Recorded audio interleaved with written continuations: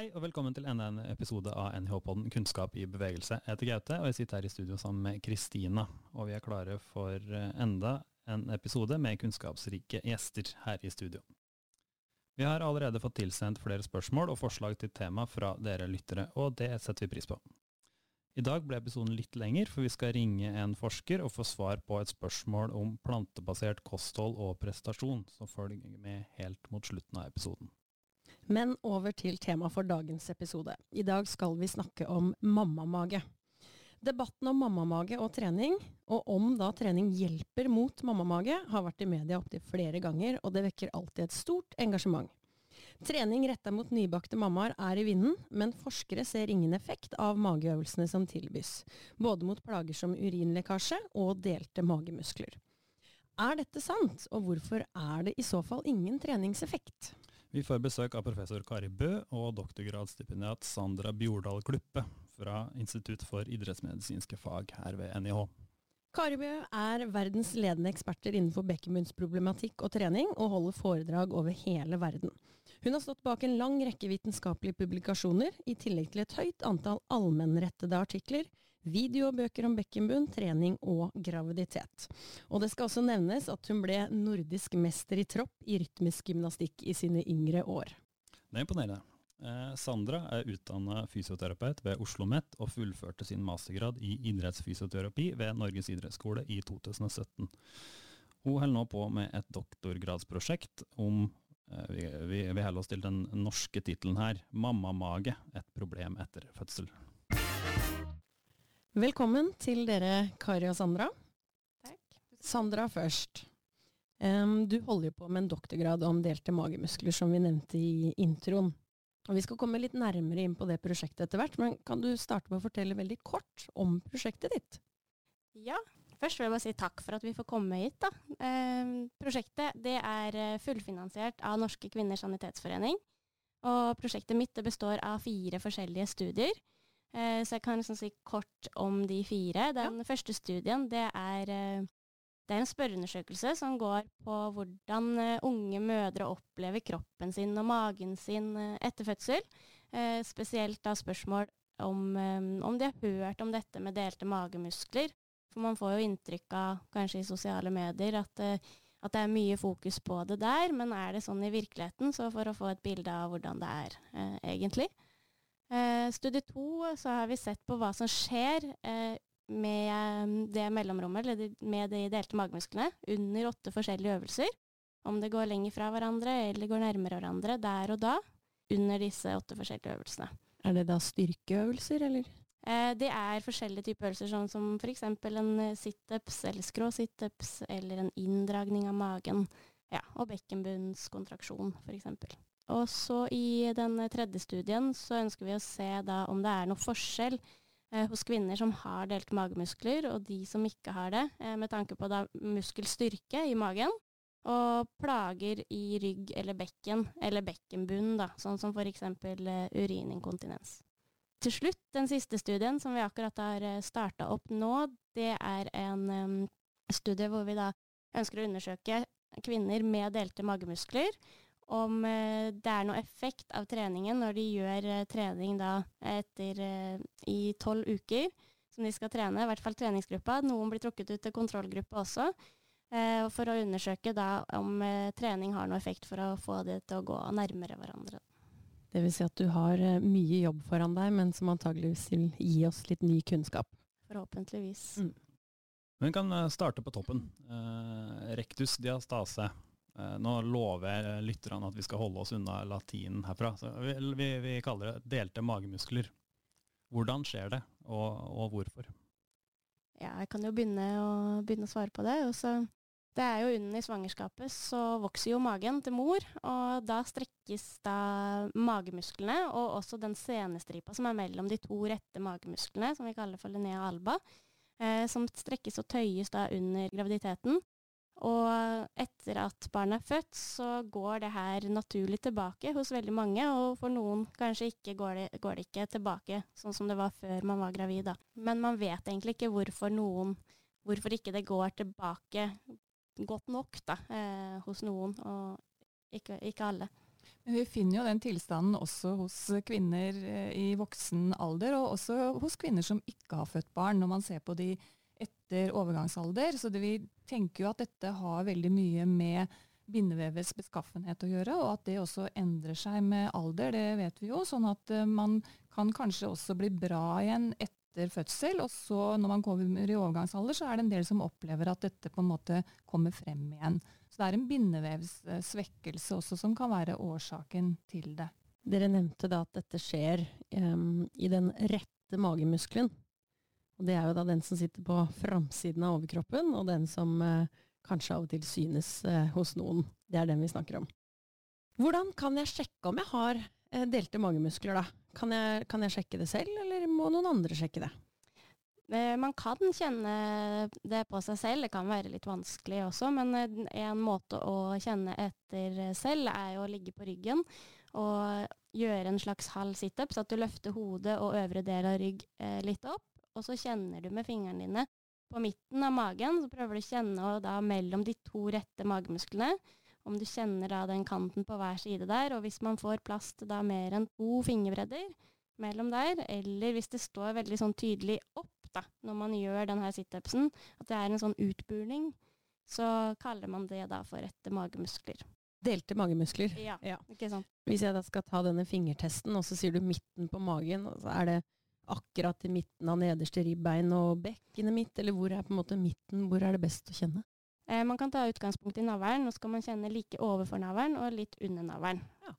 Jeg har hørt at du trenger deltakere til 2 av dine studier, Sandra. Er det sånn at om du har sjekket det og funnet ut at du har delte magemuskler, kan du være med som deltaker, eller hvilke kvinner kan ta kontakt dersom du ønsker å være med? Ja, jeg ønsker gjerne at hvis du har delte magemuskler, at du tar kontakt. Det er jo da må du være 6-8 måneder siden du fødte for å kunne være med i denne studien. Det er den ene studien som vi trenger kvinner til. Så da er det bare å ta kontakt med meg. Hvordan tar vi kontakt? Du kan sende en mail for eksempel til s.l.gluppe@nih.no. Og denne mailadressen din kan vi jo faktisk også legge i ingressen til episoden, så er det lettere for lytterne å få den med seg. Det er supert. Og så var det en studie til også, som er da, det krever ikke at man møter opp eller noe, det er et spørreskjema som skal fylles ut. Men her er det da bare førstegangsfødende kvinner som har født da for 6-8 måneder siden. Som, det samme der. Ta kontakt hvis du ønsker å svare på denne spørreundersøkelsen. Da trenger du ikke å ha delte magemuskler, den er for alle.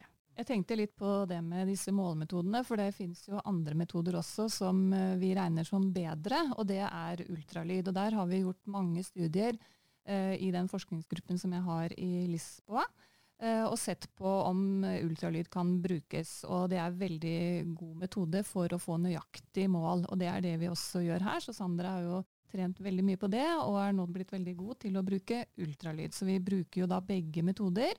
Den første inngangsmetoden er at man kan kjenne, og at vi kan se både at det buler ut, men for noen så går det også innover, så det er en sånn stor grop i maven. Og så går vi videre og ser på med ultralyd, for det er mye mer detaljer i. Så det vil si at hvis jeg sitter hjemme nå og har sjekket og antar at jeg har delte magemuskler, så kan jeg kontakte deg, Sandra. Ja, så kan jeg komme opp hit, og så kan du dobbeltsjekke om jeg har det eller ikke. Absolutt. Ja. Det er mye bedre. Det kan være vanskelig å kjenne hos noen. Jeg har noen eksempler på at det kan være vanskelig. At jeg kjenner det ikke selv, men hvis jeg tar ultralyd, så kan man undersøke det litt nærmere. Så bare ta kontakt hvis du er usikker. Så litt om fødsler da, og videre her, så blir født 58 til 60 000 barn hvert år, og det er jo kvinner som føder disse barna, så vi kan jo tenke seg at dette angår jo en stor andel kvinner. Mammamage, eller delte magemuskler. Er det farlig for kroppen vår, eller er det kun selvfølelsen det går utover? Jeg kan godt starte der. Jeg tror ikke det er farlig for kroppen vår. Jeg tror kanskje det har blitt litt mye fokus på det, at man kan bli litt redd og tror at man har det uten at man egentlig kanskje har det da. Men man vet ikke, altså når man ser på forskningen, så vet man ikke om det er en sammenheng da, at du kan få mer vondt i ryggen for eksempel hvis du har det, eller at man er svakere Og mange også lurer jo på det her, eller blander dette med brokk for eksempel, da, og delte magemuskler, og tenker at det er et hull rett inn i magen, og det kan jo virke veldig skremmende. Men hvis det er delte magemuskler, da, så er det bare, eller så er det ikke bare, men det er det at bindevevet er strukket, og det er ikke noe fysisk hull eller brokk inn i magen. Jeg tror det er viktig å prøve å kjenne seg frem, og ikke være så redd for å bevege seg og være i aktivitet da, etter fødsel. De studiene som er gjort til nå, så er det gjort på de som har små til moderate delte mavemuskler, og der finner vi jo ingen effekt. Nå er det ikke mange studier, men de studiene som er gjort og som er gode, der ser vi ingen forskjell på de som har delte mavemuskler og de som ikke har det i forhold til rygg- og bekkensmerter, og heller ikke i forhold til det å ha problemer i forhold til bekkenbunn. Sånn at det er ganske klare tall på det, men vi har altså ikke gode studier på de som har veldig stort mellomrom mellom mavemusklene. Og Sandra, du har jo hatt noen her som har vært ganske store. Jeg husker ikke hvor mange centimeter du hadde på den. De største jeg har hatt har vært rundt 8-9 centimeter, så det er stor forskjell på det. Og noen kan være selvfølgelig, det er jo også opplevd som et kosmetisk problem for mange, og det skjønner jeg veldig godt, og spesielt da, men det trenger ikke å nødvendigvis være en sammenheng mellom at du kan ha en diastase på kanskje 3 centimeter, som kan oppleves fælt altså for noen, mens noen kan ha 8 centimeter og egentlig ikke være så plaget av det. Da. Så vi vet veldig lite foreløpig, men absolutt det trengs mer forskning på de store diastasene, og de er det få av. De fleste har på en måte milde, moderate diastaser. Ja, så delte magemuskler. Ja, så når dere sier 3 centimeter og 8 centimeter, så snakker vi egentlig da om avstanden imellom, eller i midten av denne muskelen. Stemmer. Og så er det jo det med rygg- og bekkenplager særlig, så er det jo mange forskjellige årsaker til det, så det er veldig lett å tenke at jeg har en diastase, eller har delte magemuskler, og derfor har jeg vondt i ryggen. Men det kan jo være mange forskjellige årsaker til at man får vondt i ryggen. Det er jo veldig utbredt. 80% av oss får jo vondt i ryggen på et eller annet tidspunkt i løpet av livet, og det meste der også går jo over av seg selv. Og nå jeg begynner å bli litt sånn forvirret. Allerede inntil ganske nylig så har blant annet du, Kari, jeg ser blant annet en artikkel på forskning.no fra 2018, at det er anbefalt øvelser som trener den indre tverrgående magemuskelen for å redusere kløfta som gir delte magemuskler. Men i en ny studie så finner blant annet du og Sandra at den treninga kanskje ikke virker mot delte magemuskler likevel. Ser faktisk ut til at musklene snarere glir litt lenger fra hverandre enn å dra seg sammen, slik som du ikke har trodd tidligere. Det er jo da jeg blir litt sånn forvirret på anbefalinger og sånn. Så kan jeg da ta oss gjennom fasit, eller hva man har trodd tidligere, og hva som gjør at vi har fått nye oppfatninger om hvilke anbefalinger vi bør bruke, og eventuelt veien videre. Mange spørsmål. Nå var det ikke Sandra sin studie, for det var før vi begynte med dette her, så det var de studiene vi har gjort i Lisboa, så det er mange studier, og også fra andre forskergrupper rundt i verden, og også fra en av mine masterstudenter i Bergen som så på hva som skjedde under disse ulike øvelsene. Men alle de studiene de finner det samme, og det er at det går fra hverandre når man bruker den indre mavemuskelen, altså gjør en sånn type inndraging, og så går det sammen når vi løfter hodet eller gjør en sånn halvveis sit-up eller en crunch eller hva vi nå skal kalle det. Det er mange forskjellige navn på disse øvelsene. Og årsaken til at man har trodd at denne den tverrgående mavemuskelen skulle virke, det er jo fordi at det har blitt brukt i veldig mye ryggforskning, og det har vært mange studier på det, og det har jo ført til at veldig mange har trent denne indre mavemuskelen helt ukritisk, faktisk. Og alle har trodd da at dette var en god øvelse, og jeg har også tenkt det selv. Jeg har jo gjort det veldig mye selv, både som ballettdanser og holdt på med rytmisk gymnastikk, som dere nevnte, og i alle mine treningstimer så har jeg brukt det, for det er en veldig skånsom øvelse. Den er veldig lett å gjøre, og det legger ikke veldig mye trykk, og du øker ikke buktrykket, så den er, og sånn intuitivt, så det å dra inn maven, du kjenner at du får bedre kroppsholdning, og jeg tenker at i mange idretter så er den øvelsen veldig, veldig viktig, fordi vi ønsker å stabilisere og være på plass når vi gjør ulike aktiviteter, for eksempel svømming, stuping, rytmisk gymnastikk, kunstløp. Det mange ulike aktiviteter, og jeg tenker at det veldig viktig å ha god kontroll på den indre magemuskelen. Men det det som spennende med forskning, det at vi tror at det sånn, og så undersøker vi det, og så finner vi at det faktisk ikke sånn. Og det kan jo være ganske tøft for mange av oss, fordi vi har på en måte både skrevet om det og trodd på det. Men når vi undersøker det og gjør det ordentlig, så ser vi da at det ikke skjer sånn, og da må vi jo på en måte forholde oss til det. Og det som var mest spennende med det, var jo at de forskerne i Australia som på en måte har startet opp hele dette opplegget rundt å trene denne indre tverrgående magemuskelen, de fant det samme, og jeg nesten helt sikker på at de gjorde sin studie for å på en måte se, og de trodde ikke på det vi andre hadde funnet, og så fant de altså det samme. Og da tenker jeg at da det nok sånn det men nå det jo ikke sånn at det sklir fra hverandre en meter. Det jo bare, vi snakker om millimeter her, men det går altså den veien, og når vi gjør det som vi trodde vi ikke skulle gjøre, så går det sammen. Men det ikke svære avstander, det betyr jo ikke at det jo ikke farlig å gjøre de øvelsene. Det her jo ikke ukjent innen vitenskapen, altså fra skråsikkerhet til tvil, og det jo det som bringer kunnskapen fremover. Det gjør det absolutt. Nå skal vi ha hovedfokus i denne episoden her på mammamage, delte magemuskler.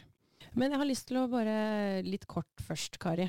Ganske nylig, i 2019, så publiserte du et narrativt review, altså en oversiktsartikkel over forskningen som finnes da om blant annet bekkenbunn og trening eller fysisk aktivitet.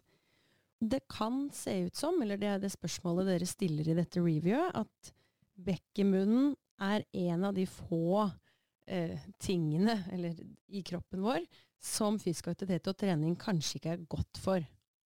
Kan du dra oss igjennom hovedfunnene som dere fant der?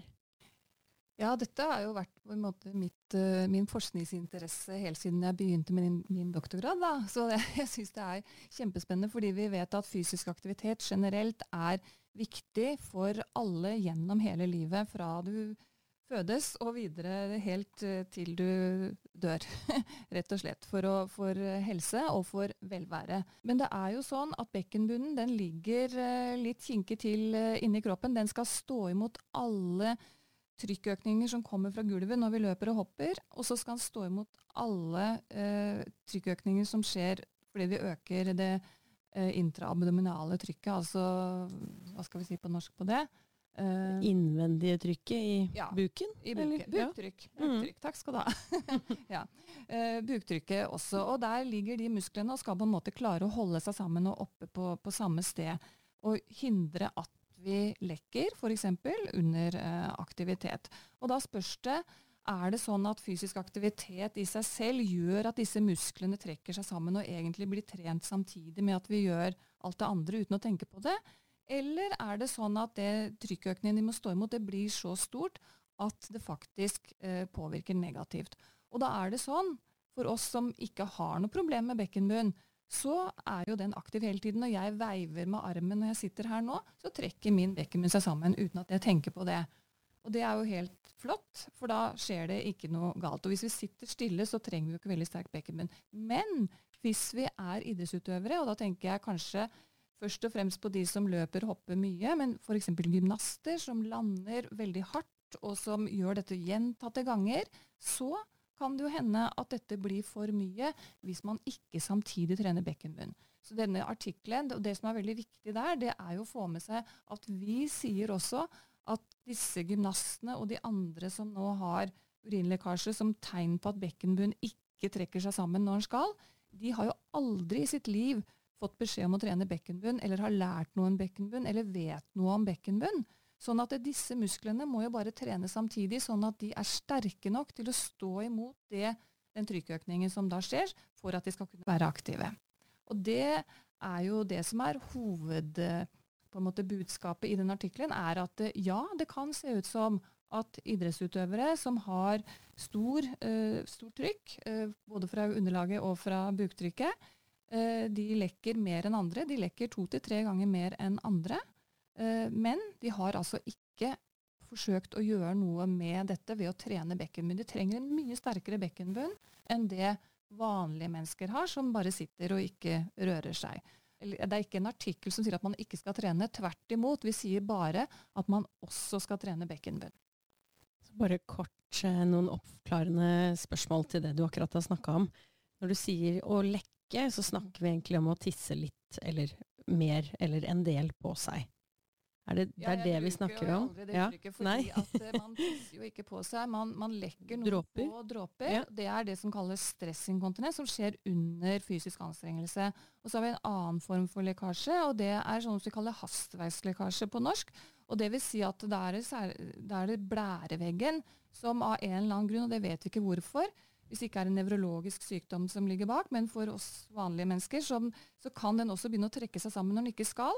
Og da lekker man større mengder. Det er så typisk hvis du har vært ute og gått på tur, begynner å kjenne at du må litt på do, men du har en halvtime hjem, det går kjempefint, og så stopper du og skal sette nøkkelen i døra, og da får du voldsom drang til å gå på do, og så klarer du kanskje ikke å rekke frem til toalettet. Det er en helt annen form, så det vi er opptatt av i fysisk aktivitetsområdet, det er jo den stressinkontinensen som skjer under aktivitet. Og så mener jeg å ha hørt, for å kanskje gjøre det mindre tabu om akkurat dette med å lekke, at dette er vanlig hos spesielt kvinner helt ned til 12-årsalder, stemmer det? Ja, vi har jo studier blant norske gymnaster, rytmiske gymnaster, og de er jo veldig unge, og det er igjen avhengig av aktivitetsnivå. For hvis du sitter stille og strikker, så lekker man ikke. Men hvis man er fysisk aktiv, så kan det også forekomme i ung alder. Og poenget her er jo at man kan gjøre noe med det, for her er det jo ikke tvil i forskningen. Her er det virkelig samsvar mellom alle forskere i hele verden at bekkenbunnstrening det har høyeste bevisnivå når det gjelder å være effektivt for kvinner. Ikke så bra for menn, men for kvinner så er det veldig, veldig god effekt, og det skal prøves før all annen behandling.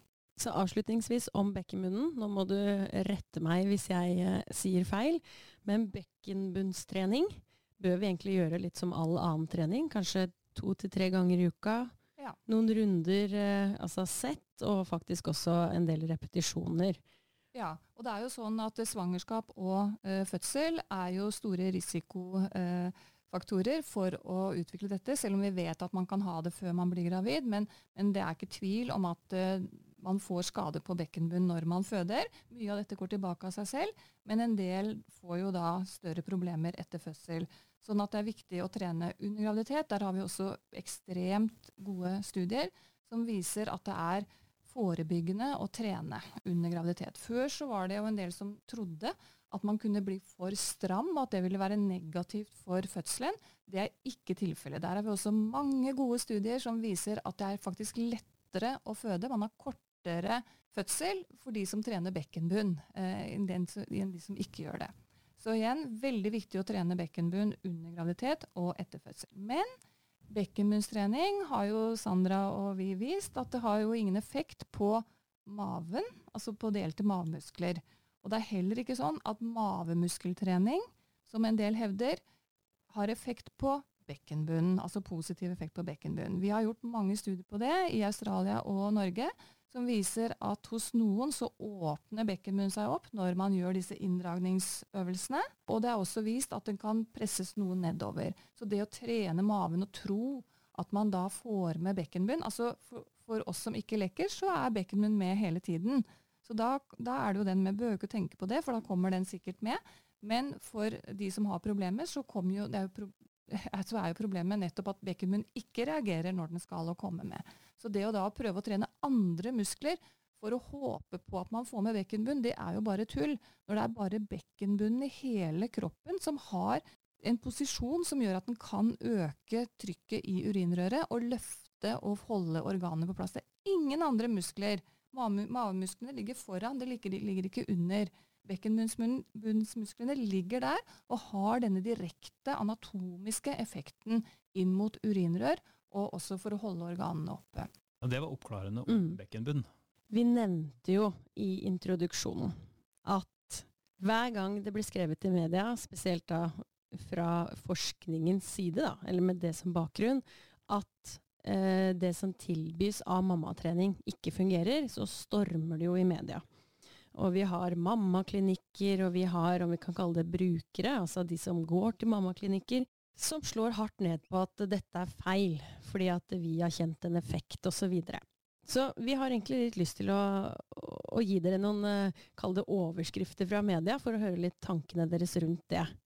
Nå siterer jeg. Dropp situps planke før du har kontroll på dype magemuskler. Starter du for tidlig med magemuskler etter fødsel, blir det som å løpe på et brukket bein. Sitat slutt. Hva tenker dere om den? Jeg tenker jo at det skaper jo litt redsel, i hvert fall, da, hos kvinner som har lyst til å ta opp treninga igjen etter fødsel. Og så er det jo sånn at mange er jo da usikre på om de har delt magemuskler eller ikke, de vet ikke det. Det kan jo være vanskelig å sjekke selv også. Og det er naturlig at nesten alle har delte magemuskler rett etter fødsel, men så går det gradvis mer og mer tilbake da, som tiden går. Jeg tenker at man vet jo ikke hva man skal egentlig gjøre eller ikke gjøre ennå, for det er for lite forskning. Da. Hva skal man gjøre hvis man har delte magemuskler? Det eneste som det på en måte er litt enighet om nå, er jo det at hvis man ser da, at det buler veldig ut på magen, så bør man kanskje, eller synke veldig liksom innover. Når man gjør den øvelsen, så bør man kanskje prøve å finne en annen øvelse da, hvis man vil trene magemusklene, for det er jo veldig mange forskjellige måter man kan trene magen på. Man trenger ikke å stå i planke, for eksempel. Sånn at man kanskje da kan få hjelp fra en fysioterapeut eller personlig trener, eller til å finne variasjoner da, som funker for deg, men at jeg tror ikke det er noe farlig, og liksom, det er ikke som å løpe rundt på et brukket bein. Og hvis du kjenner at ikke du får mye smerter av den øvelsen, så tenker jeg at du helt fint kan gjøre det, hvis ikke du får den her veldig utbulinga eller innsynkningen da, i magen under øvelsen. Jeg kjenner jo kvinner som er over 50 år, som har hatt diastase i veldig mange år, og med en skikkelig utbuling, og de har jo trent hele livet. Og det har jo gått fint. Det har jo ikke vært noe problem det. Men vi skjønner jo også veldig godt at hvis man har delte magemuskler, så ønsker man å gjøre noe med det. Og det er jo det vi skal prøve på, og det er jo det andre forskere også prøver på. Så det er jo veldig viktig at man prøver å se på hvilke øvelser som da kan ha effekt, og hvilke som ikke har effekt. Og kanskje er det sånn at man ikke kan trene bort delte magemuskler. Det kan hende. Men jeg tror jo også sånn som det utsagnet som du leste opp nå, da, at de som kommer med disse utsagnene vil jo også hjelpe kvinner til å på en måte hjelpe de. Det er jo det samme som vi vil. Sånn at, men det er jo reklame for å få kunder, og det er jo som all annen reklame. Så at, jeg tror at altså, vi vil noe felles alle sammen uansett. Det er mulig det blir smør på flesk her nå, men vi har et annet sitat her. Blir du spurt om du er gravid selv om du ikke er det? Trener du mye mage, føler deg sterk, tar 100 situps, men så stikker magen fortsatt ut. Kommer det ut en spiss når du prøver å reise deg opp fra liggende stilling? Da har du kanskje en mammamage. Hvilke signaler er det her gir? Det med for eksempel det du sa til starten der, med at får du kommentarer om du er gravid fortsatt, det er jo sånne ting som, altså det treffer jo veldig hvis du får det spørsmålet, og du ikke er gravid, så selvfølgelig det spiller jo veldig mye på følelser da, hos de som leser det, tenker jeg. Så det er jo forståelig at man ønsker å komme i form etter fødsel, og at man ønsker å komme tilbake til som man var tidligere, og det er jo mange som får til det, men så er det jo også sånn at man kanskje får en del endringer i kropp og kroppsform etter fødsel. Det er jo ikke sånn at hele livet skal dreie seg om det. Jeg var i Australia og holdt et foredrag om dette, og da var det en av disse andre som kom bort til meg etterpå, og så sa han, jeg skjønner egentlig ikke helt problemet, for vi har 4 barn, og kona mi har rektus, eller har da delte magemuskler. Og hun synes det er ganske ille, men jeg har jo aldri tenkt på det, at det har noe med liksom hennes personlighet, eller hvor flott min kone er. Hun er jo like flott for det. Så det er jo noe med hvordan perspektiver vi har på det, og en av årsakene til at vi har fått penger til Sandras prosjekt, det er jo at Norske Kvinners Sanitetsforening har jo veldig nå fokus på dette med kroppshysteri og kroppspress. Og det er jo det også som foregår veldig her. Det er den slanke kvinnekroppen, og du skal helst ikke se ut som du er gravid, og så skal du helst kunne bare hoppe ut av senga på sykehuset og være tilbake i sånn du var. Og for noen kvinner så er det sånn, men så veldig mange så tar dette noe tid.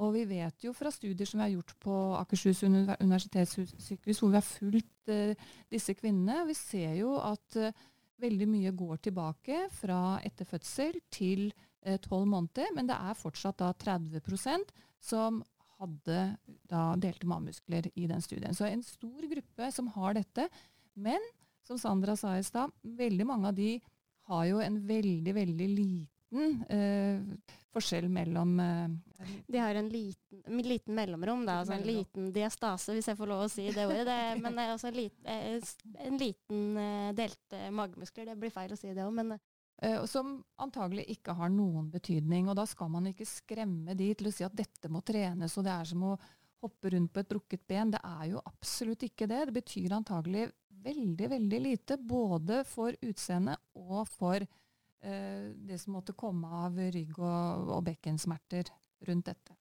Ja, og det her med kroppspress, kroppshysteri og kroppsditt og kroppsdatt, det er jo ikke ukjent tematikk, hverken i den podcasten her eller på Idrettshøgskolen. Men det er også en sånn fellesnevner her, når påstander i ulike medier og gjerne markedsføring for et eller annet produkt eller tjeneste møter forskning, så skjer det et eller annet. Da skaper det debatt.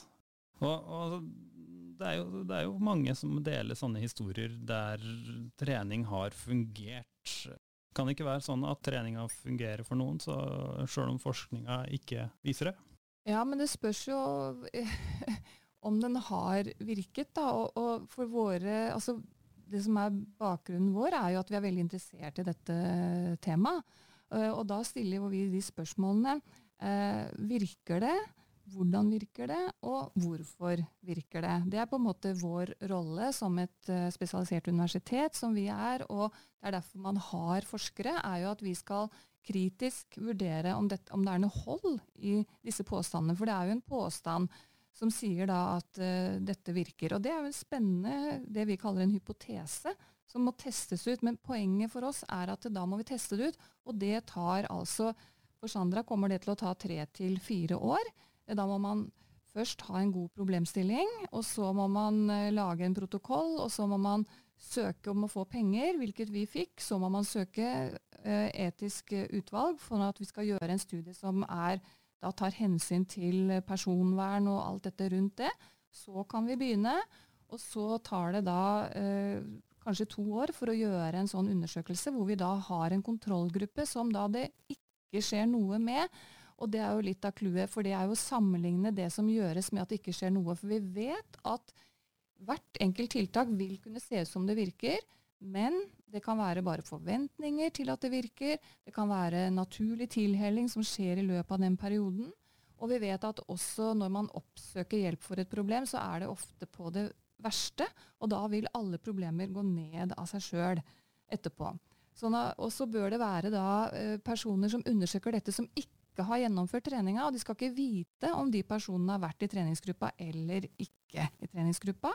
Og det skal være også lik mulighet for alle. De skal bli trukket ut, sånn at de kan komme i trening eller kontrollgruppe, sånn at vi får likhet mellom gruppene. Og dette er så hardt som vi må jobbe for å kunne si om det har effekt eller ikke. Og det tar ofte 3 til 4 år å finne ut av. Og så er det veldig lett da, på den andre siden å bare si at jeg ble bra av dette, uten at det kanskje er målt, uten at det egentlig kanskje hadde diastase. Og dette vet vi lite om. Så vår rolle er å gjøre om de fortellingene til forskningsspørsmål, og så undersøke det på en veldig, veldig kritisk måte, sånn at vi skal være sikre på at det er selve det tiltaket, eller absolutt den treningen, og bare den treningen som har ført til disse resultatene, og ikke alt det andre som skjedde samtidig. En entusiastisk trener, det at du får møte andre som har samme problemer, du føler deg mye bedre, livskvaliteten blir bedre, du blir jo bedre av å trene på andre måter. Og en veldig viktig ting er at i mange av disse programmene så gjør man mange øvelser samtidig, så man kan ikke si at det er akkurat den ene øvelsen som gjorde at dette ga effekten. Så alt dette må vi ta hensyn til før vi kan si noe, mens på sosiale medier og ellers så kan man jo bare påstå noe, og folk tror det. Med bakgrunn i disse individhistoriene. Jeg leste en kronikk om en helt annen debatt i går, men hvor det var et utsagn som jeg tenkte at det passer jo kanskje her også. Og det handler jo om at burde vi ikke også heller glede oss over at noe kan hjelpe noen, og så være enige om at vi trenger mer forskning og bedre behandling, men kan vi ikke bare glede oss over disse enkeltindividene som opplever at de har blitt bedre? Jo, det kan man jo godt gjøre, men så spørs det jo om hvor altså skal man betale masse penger for det? Er det sånn at det kanskje er andre metoder å trene på som virker bedre enn dette? Og det er jo sånn, det må jo være et sånt rasjonale eller en bakgrunn for å kunne forstå at noe skal kunne virke. Og en del av de øvelsene som tilbys, så stiller man jo kan man stille store spørsmål på hvordan i all verden skulle det kunne virke på det andre. Sånn som jeg snakket om bekkenbunnen, så må det være muskler som er på en måte tilknyttet til det området hvor problemet er, og ikke alle andre muskler i kroppen. Man skal trene, det må ha en eller annen sånn bakgrunnforståelse, og det er først da vi kan gå inn. Vi får altså ikke penger til å forske på hva som helst. Det må ha et rasjonale. Det sitter store grupper med personer med høy kompetanse og vurderer enhver forskningssøknad som sendes inn, og hvis det ikke ser ut som det henger på greip, så får man i hvert fall ikke penger. Men hvis du opplever plager her og nå, så er det jo jeg kan jo forstå at det vil være frustrerende å vente i 3-4 år til Sandra er ferdig. Hva kan du gjøre nå? Jeg skjønner veldig godt at man ikke vil vente på forskninga og bare sitte stille og vente på det hvis man har delte magemuskler, men jeg tenker at det kan jo være lurt kanskje å få undersøkt det, da, om du virkelig har det eller ikke har det, for eksempel. Og det er jo kjempefint, tenker jeg, at det tilbys mye gruppetreninger og tilbud til etter fødsel, hos kvinner etter fødsel, for det er jo veldig mye fordeler av å være i fysisk aktivitet etter du har født og komme sammen med andre. Men det er noe med det der med at du blir lovt at de kommer til å gå sammen igjen, da, de magemusklene, hvis du gjør det og det. Men at man heller tenker at man kan kjenne seg frem og gjøre det som føles greit, og kanskje få noen tips og råd og veiledning fra helsepersonell eller andre hvis man ikke kommer i mål da, med den vanlige treninga. Vi skal gå mot avslutning her. Veldig kort. Hvorfor tror dere det er så sterke og motstridende meninger i denne debatten? Det kommer vel av at vi som forsker på dette, at vi har mer kunnskap som er forskningsbasert, som kanskje nødvendigvis ikke er ute blant de som driver disse treningsprogrammene, og at de har på en måte bestemt seg for at det de holder på med, det har effekt, uten at de har undersøkt det grundig. Og da blir det jo en motsetning mellom de som tenker eller har erfaring på at det ser ut som det kan virke, og vi som stiller kritiske spørsmål til om og hvordan og hvorfor virker det. Jeg tenker jo det beste for hele feltet hadde jo vært at man hadde vært enige om at man ønsker det beste for disse kvinnene. Det tror jeg også at man gjør. Altså sånn, det er liksom det som ligger i bunnen. Men så vil jeg også få frem det at det ofte så kan jo media fremstille at det er veldig mye mer motpoler enn det kanskje egentlig er, da. Det er bra da at man generelt får litt mer oppmerksomhet på denne tilstanden, fordi det har vært lite forskning på kvinnehelse generelt, og det har startet tregt, så det vil jo kanskje føre noe positivt med seg at man begynner å forske litt mer på det her, for det trengs mer studier på det her temaet, så at det at vi får litt mer oppmerksomhet og blest i media på det, er bare positivt, tenker jeg, for mange da. Vi skal huske at den første oversiktsartikkelen på dette feltet kom i 2014, så det er ikke lenge siden, og da var det bare 1 kontrollert studie, og den var veldig, veldig dårlig. Og etter det så har det kommet 6-7 nye kontrollerte studier, som heller ikke har veldig høy kvalitet. Så det er helt riktig det Sandra sier, at nå kommer det mer og mer forskning. Og så må jeg også si at det er jo ikke sikkert at det er noe mer svar etter at vi har gjort våre studier, fordi at det er jo ikke sikkert vi finner effekt av det vi ser på, men så er det samtidig andre forskergrupper som kanskje gjør andre studier da. Det her er lagarbeid. Men skal vi oppsummere litt. Hvilke anbefalinger vil dere gi til kvinner med delte magemuskler? Jeg tenker nummer 1 litt det med å ta tiden til hjelp. Ikke tenke at 6 uker etter fødsel da skal alt være på plass igjen, men at man smører seg litt med tålmodighet. Og for det som ble sagt tidligere her, så det jo at vi har sett at inntil et år etter fødsel så går det naturlig tilbake hos seg selv hos 70%.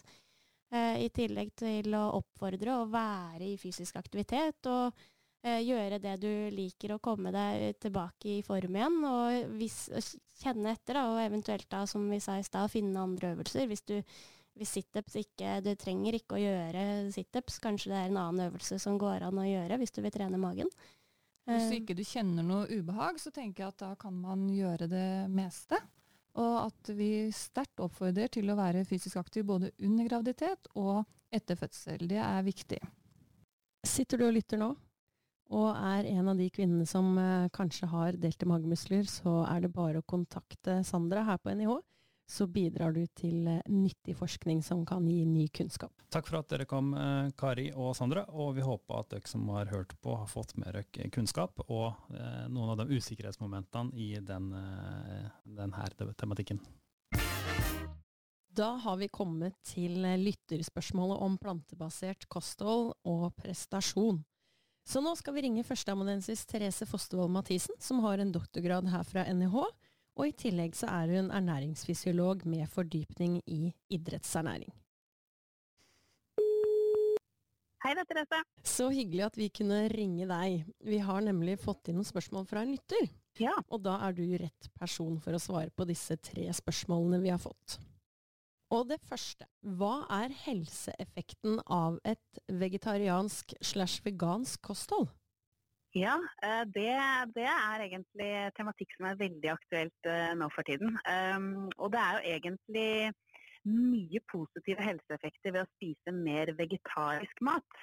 Jeg litt påpasselig på å skille på hvorvidt man velger å leve en vegetarisk livsstil eller vegansk livsstil. Men hvis vi sånn overordnet snakker om det å spise mer plantebasert kosthold, som begge to har fokus på, så ser vi at dette veldig heldig, spesielt tatt i betraktning det helsebildet vi har i en vestlig moderne kultur i dag, med et høyt inntak av energitett mat, som veldig ofte mye fett og mettet fett, mye sukker og salt, og som derav også medfører at vi har en del helseutfordringer, både i forhold til vekt, men spesifikt i forhold til hjerte-karsykdommer, diabetes type 2, kreft og så videre. Så det å bytte ut en del av de matvarene som i vestlig kosthold i dag, og det handler i stor grad om mye kjøttprodukter blant annet, og ferdigmat, med å basere maten sin på mer vegetarisk kosthold, da får du jo redusert inntaket av disse litt uheldige næringsstoffene, altså uheldig i den forstand at spiser du for mye av det, så blir du uheldig. Og det handler jo da om fett og mettet fett, salt og sukker spesifikt. Fordi vegetarisk kosthold, grønnsaker og frukt, og korn og nøtter, de basert i stor grad på veldig sunne næringsstoffer, som derav også gir veldig gode helseeffekter. God kolesterolregulering, gode blodsukkerverdier, veldig lavt saltinntak, så det har en lite effekt på blodtrykket. Snarere kan man tenke seg at grønnsaker med alle mineralene det består av, med på å redusere blodtrykket, fordi det virker mer som et antisalt mot det natriumet vi har i bordsaltet vårt. Så det vil si at det ganske mange gode helseeffekter da, av et sånt kosthold? Veldig mange gode effekter, og det jo derfor man også ser i de offisielle kostholdsanbefalingene at de første 2 til 3 kostholdsrådene har veldig stort fokus på at vi skal spise mer variert og mer vegetarisk eller grønnsaksbasert mat. Ja, så det her med et plantebasert kosthold for idrettsutøvere. Det kan kanskje kalles en trend. Og her mange meninger. Det ligger blant annet ute flere dokumentarer på Netflix, for eksempel, som tar for seg det her. Hva sier forskningen om det? Det lite forskning per i dag når det gjelder å leve langvarig eller over lengre perioder på et vegetarisk kosthold, og i alle fall når det gjelder vegansk kosthold, og det å kombinere det med å være en aktiv idrettsutøver. Nå det jo det å være idrettsutøver det jo ulike idretter vi snakker om, og ulike intensitet og treningsmengder vi snakker om, men hvis man hvis man trener på et høyere nivå enn de 2 til 3 mosjonsøktene per uke, og har litt høyere treningsmengder og jobber med målsetning om å stadig forbedre seg og prestere bedre, så er helt klart det å leve på et vegansk kosthold i mine øyne svært vanskelig og nesten umulig å kombinere. Men det finnes jo ikke konkret forskning på dette. Så mine betraktninger er basert på det vi ser av nærliggende tilnærminger og intervensjoner i litteraturen. Så det vil egentlig si at på spørsmål om et plantebasert kosthold er prestasjonsfremmende innenfor idrett, så trenger vi egentlig mer forskning da, for å kunne gi et klarere svar? Ja. I all hovedsak så trenger vi mer forskning, og det er kjempespennende å høre om alle de enkelttilfellene som ofte trekkes frem i media, eller av personer som fronter et slikt kosthold og livsstil veldig hardt.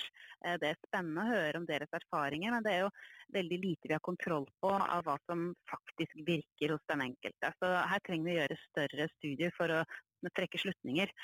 Og jeg tenker at i utgangspunktet, hvis du lever et vegetarisk kosthold hvor du har litt større toleranse for å innta for eksempel egg eller meieriprodukter, så vil jeg si at jeg ser ikke noen store problemer med å spise et slikt kosthold og være en god idrettsutøver. Det tenker jeg snarere tvert imot kan være en fordel å være med på å fremme både helse og prestasjon. Men det er når du begynner å kutte ut veldig sentrale matvaregrupper helt, og går mer i vegansk retning, at jeg ser en rekke utfordringer. Tusen takk for gode svar, Therese. Vi bruker deg gjerne igjen om vi får noen spørsmål eller tematikk som er på ditt felt. Det hadde vært veldig hyggelig. Ja. Det var oppklarende fra Therese. Har du et tema du synes det er interessant at vi tar opp, eller har du et spørsmål eller to, eller kanskje du har litt ris eller litt ros, så er du velkommen til å sende oss en mail på podcast@nih.no. Neste gang så skal vi snakke om temaet muskelproteinnedbrytning hos eldre. Med økende alder skjer det en reduksjon i muskelstyrke som er større enn tapet av muskelmasse. Reduksjonen i styrke er spesielt tydelig hos eldre personer med lavt funksjonsnivå. Vi skal snakke om hva som skjer, og hva vi kan gjøre for å motvirke det her. Det er bare å følge med om 14 dager, og liker du podden vår, fortell det til andre.